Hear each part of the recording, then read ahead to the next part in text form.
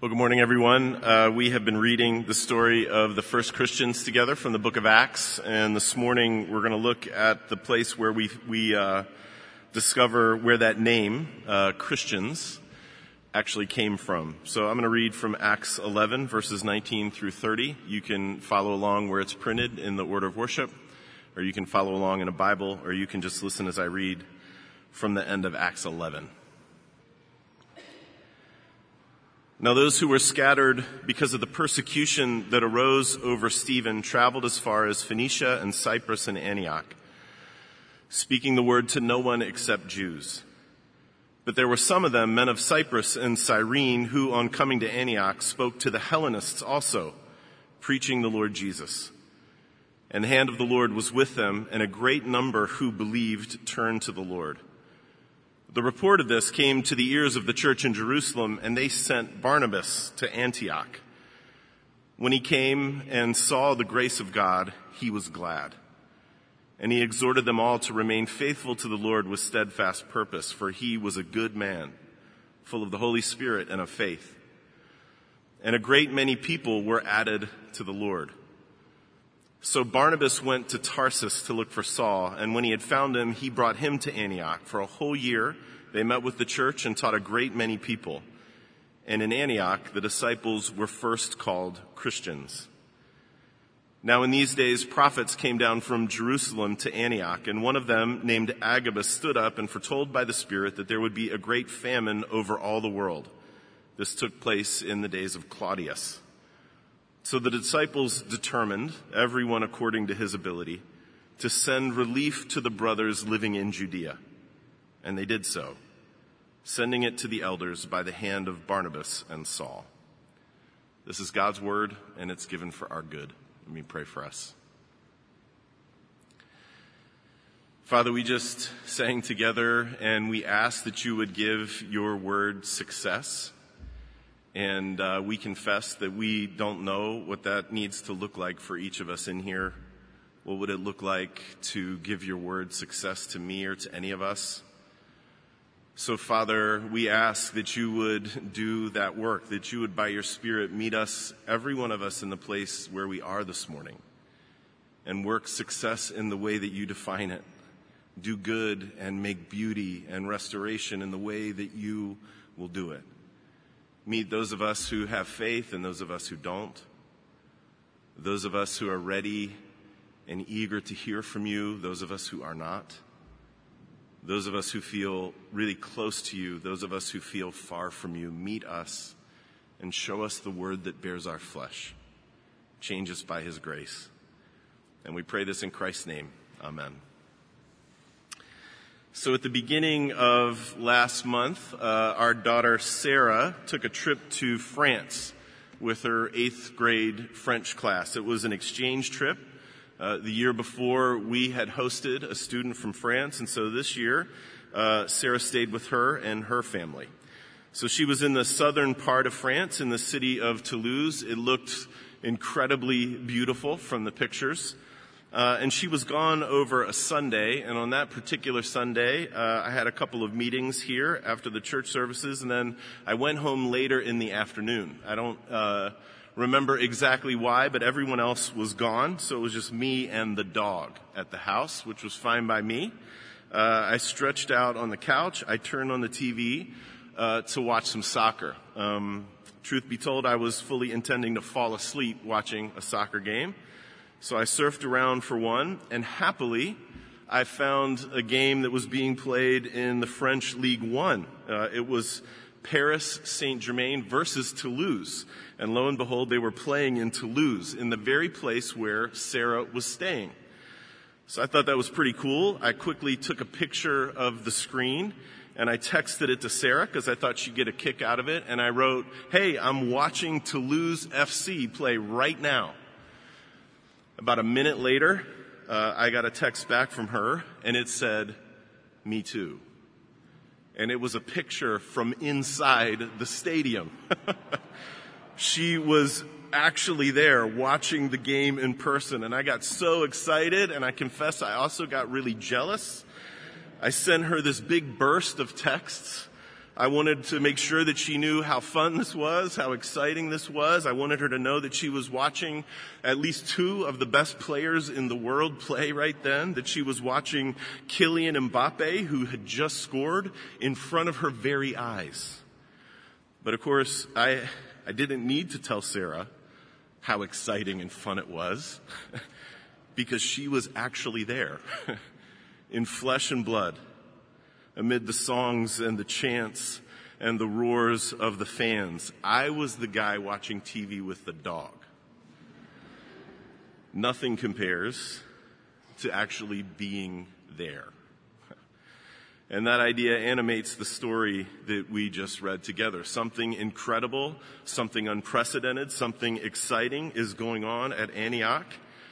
And as soon as the news of what's happening gets back to HQ in Jerusalem, they spring into action. This news sounds amazing, but they know nothing compares to actually being there. So they send Barnabas on a trip to Antioch. And he finds himself in the middle of this vital, scrappy church learning to follow Jesus. And I think there is a lot for people like us in this story, a lot our own church can learn from that scrappy, vital church. But Luke starts the story in verse 19 by going backwards. He reminds us about the persecution that arose over Stephen, and that the Christians were scattered after that persecution. We talked about that way back in February when we read Acts 6 and 7 together. Stephen's story, you might remember, is a short story, but it is incredibly compelling. He was like this bright, beautiful, blazing star among the first Christians, full of grace and power. And so, not surprisingly, he attracted the attention of the enemies of the church, and they frame him and they kill him. And his martyrdom was like blood in the water. Luke tells us that on that day a great persecution started against the church in Jerusalem, and just like that, the first Christians scattered all over the place in fear for their lives. The only ones who stayed in Jerusalem that day were the apostles.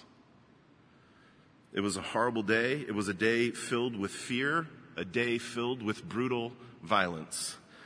And I'm sure that the first Christians, if they had been given the opportunity to write the script, would not have written the script that way.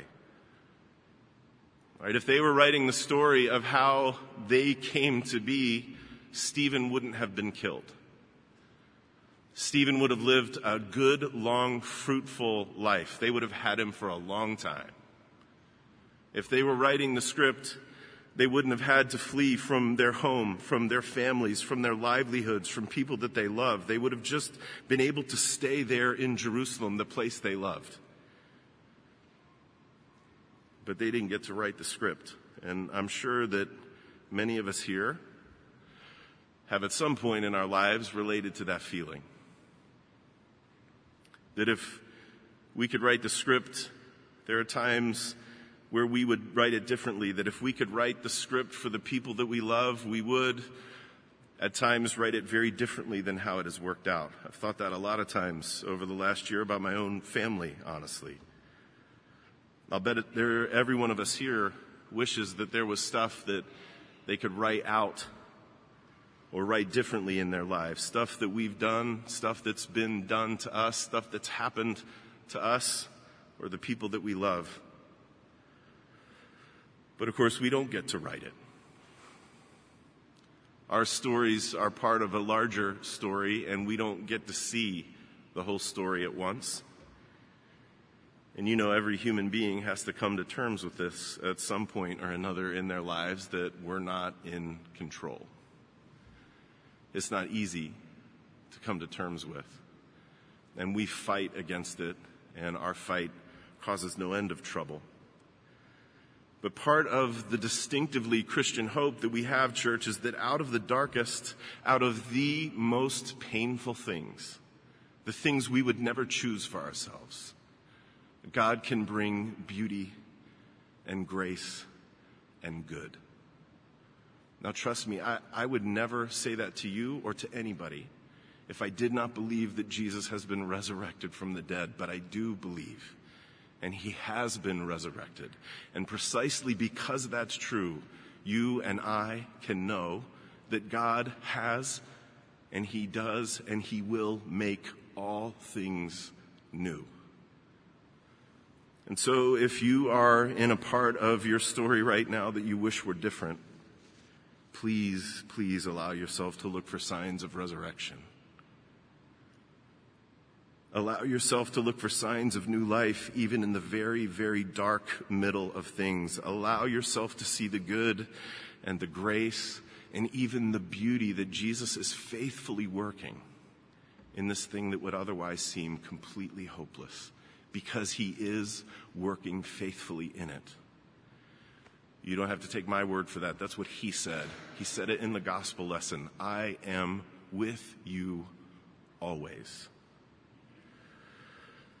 So in Acts, we get to see some of the grace and the good and the beauty that came out of the darkness and violence of martyrdom and persecution.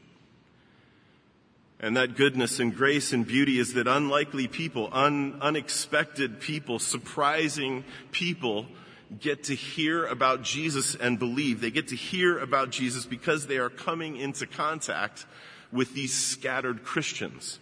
I mean, the first Christians had to run, but they ran with really, really good news. And so first, the Samaritans, these longtime co-antagonists with God's people, they hear about Jesus and they believe. And then this court official, this eunuch from the court of Candace, he hears about Jesus and believes, and he takes this really good news back with him to the Nubian Empire. And then, as we've seen over the last 2 weeks, there's this Roman centurion named Cornelius, this guy that represents the power and the threat of Rome. And he hears about Jesus, and he believes. That's the beauty that arises out of the first persecution, that Jesus is making people new and that he is building his church. That's why Tertullian would later say that the blood of the martyrs is seed. And it just keeps on going. Luke says in the passage that we read that some of the first Christians made it all the way up north to Antioch, and they preached Jesus to the Hellenists. We'll get back to what that word means in a minute. Let me tell you quickly about Antioch. Antioch was one of the greatest crossroads of trade and of culture in the ancient world. It was about 15 miles in from the Mediterranean Sea, from the coast, on a great river, a wide river. And geographically, it meant that fully half of the travelers in the settled world would eventually come through Antioch at one point or another. It was a choke point for travel, for trade. It dubbed itself as the Queen of the East, that city. And it was often referred to as the third city of the Roman Empire. It was an important city. Its inhabitants came from all over. It was incredibly, incredibly cosmopolitan. And so the Hellenists is Luke's way of talking about people who speak Greek. But that's not all that he is indicating when he uses that word. He's also indicating that these people were fully pagan people. They had absolutely no familiarity at all with the story of Scripture. I mean, the Samaritans, the Ethiopian official from the court of Candace, Cornelius the centurion, they all at least knew a little bit of the story of Scripture, but these people have no frame of reference at all. So this is a first.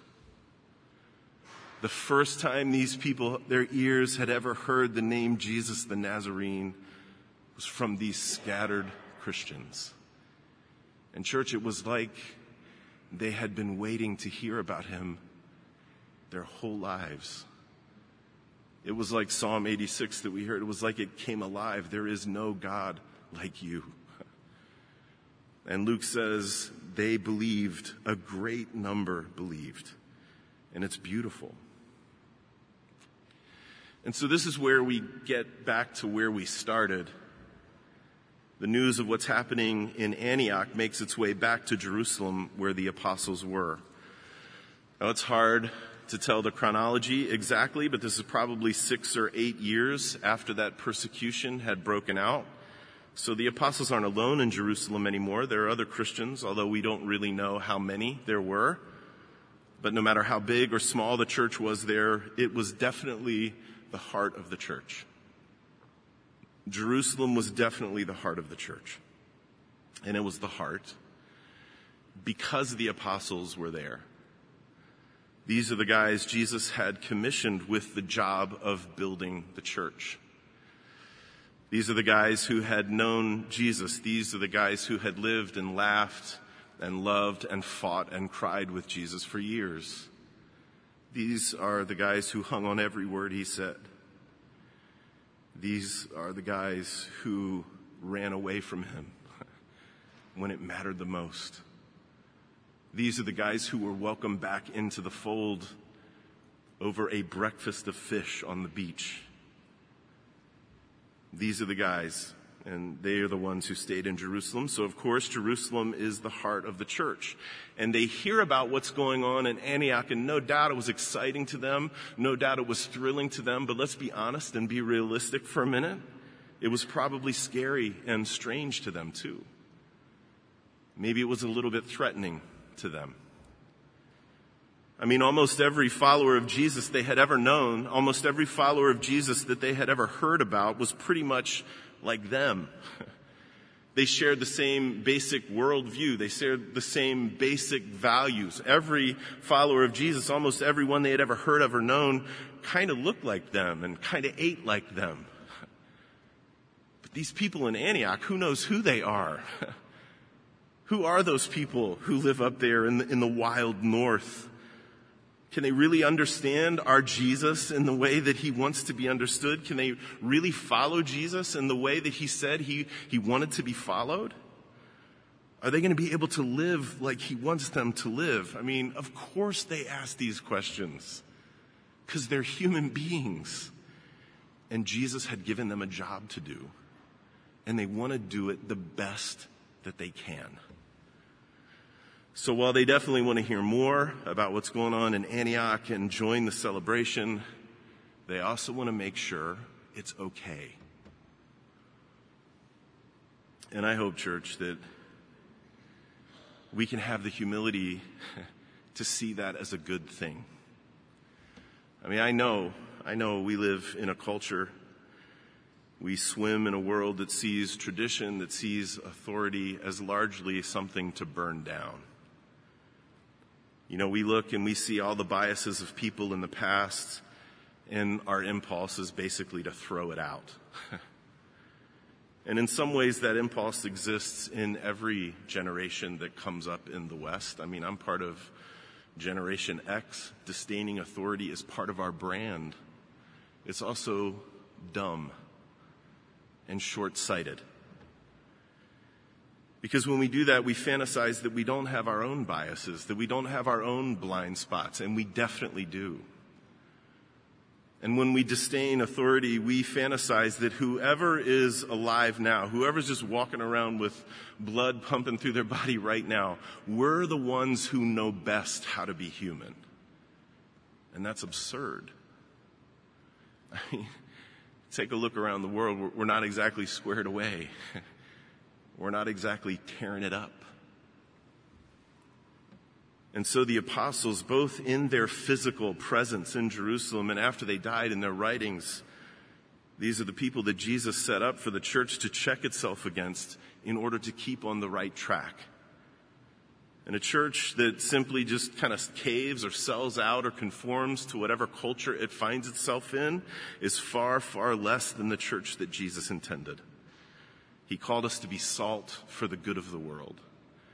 He called us to be light for the good of the world, and we cannot do that unless we check ourselves against his teaching and his loves and his intentions for the world. So I'm glad. I'm glad the apostles wanted to send someone not only to celebrate, but to check things out too. So they put their heads together and they picked the guy with the biggest heart they know.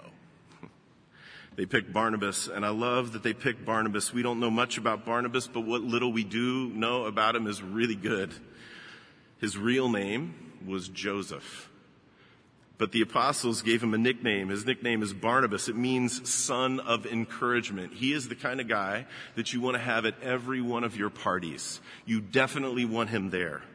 He's like how we should be with each other all of the time. Barnabas was looking for good in other people all of the time. He was always calling out that good in other people, drawing it out and fanning it into flame. That's who Barnabas was.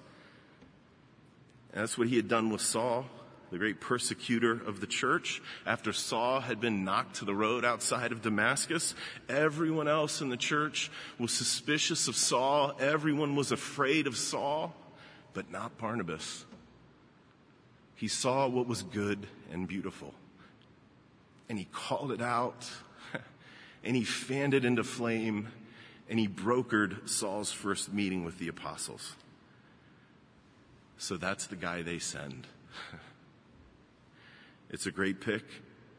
Luke wants us to know it's a great pick. In verse 24, he says, Barnabas is a good man, full of the Holy Spirit and of faith. And Barnabas rolls into Antioch, and he sees this motley, weird band of former pagans cramming into people's houses on the first day of every week, singing their songs too loud, listening to preachers preach, taking care of each other, trying to learn to live and love like Jesus lived and loved.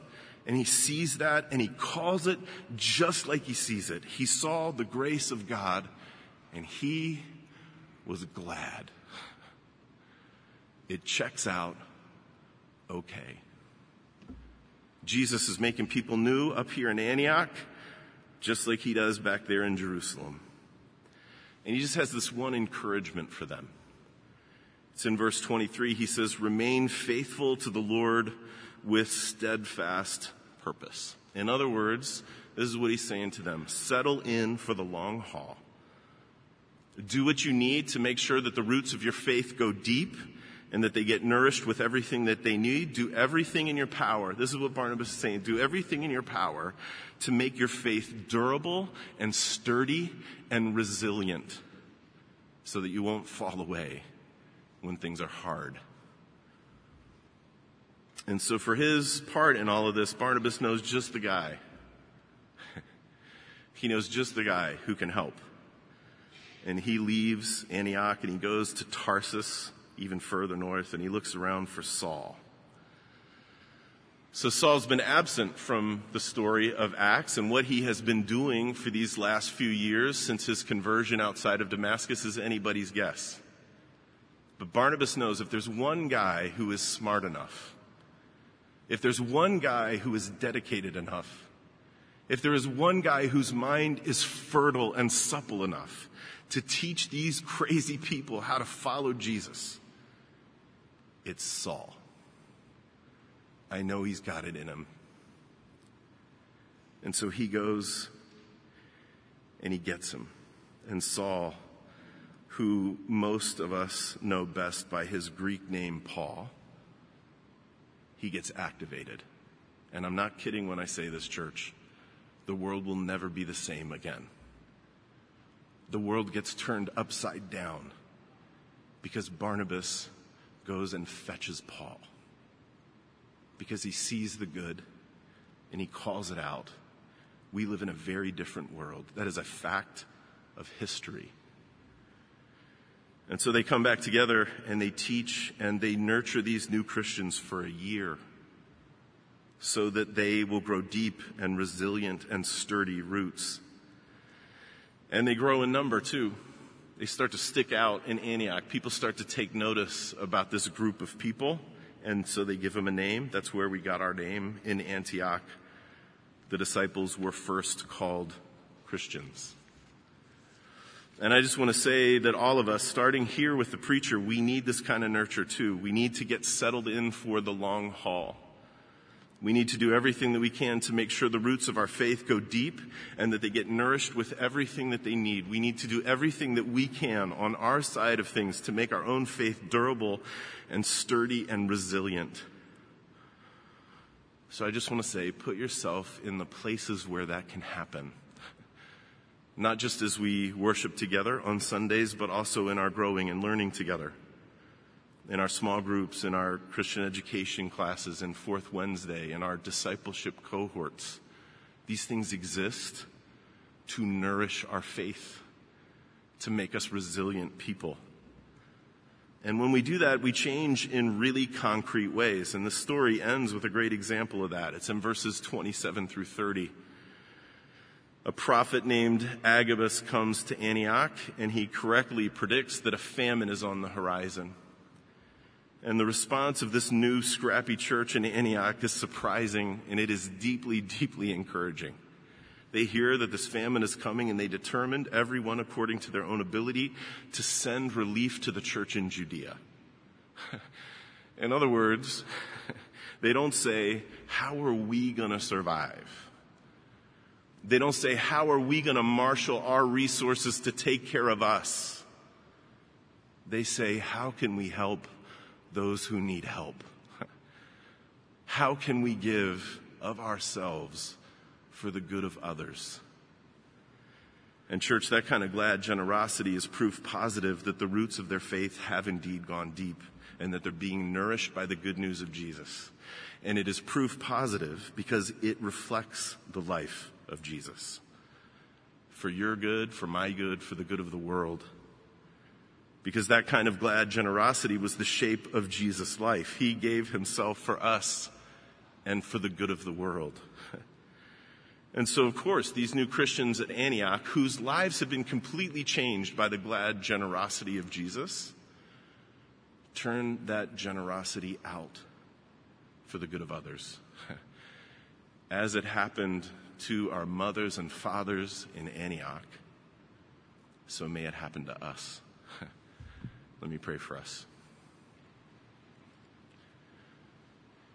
Father, we thank you for this story of unlikely people hearing the good news of Jesus and becoming new again.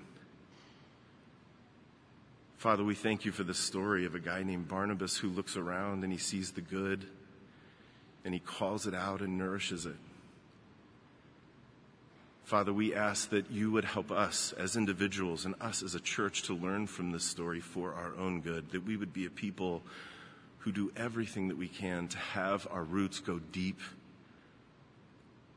to have a faith that is sturdy, a faith that is resilient, so that when we enter into those parts of the story that we wish were not there, we do not fall away. We remain with Jesus who remains with us. Father, do this for our good. Do this for the good of the broken world around us. And we pray in Christ's name. Amen.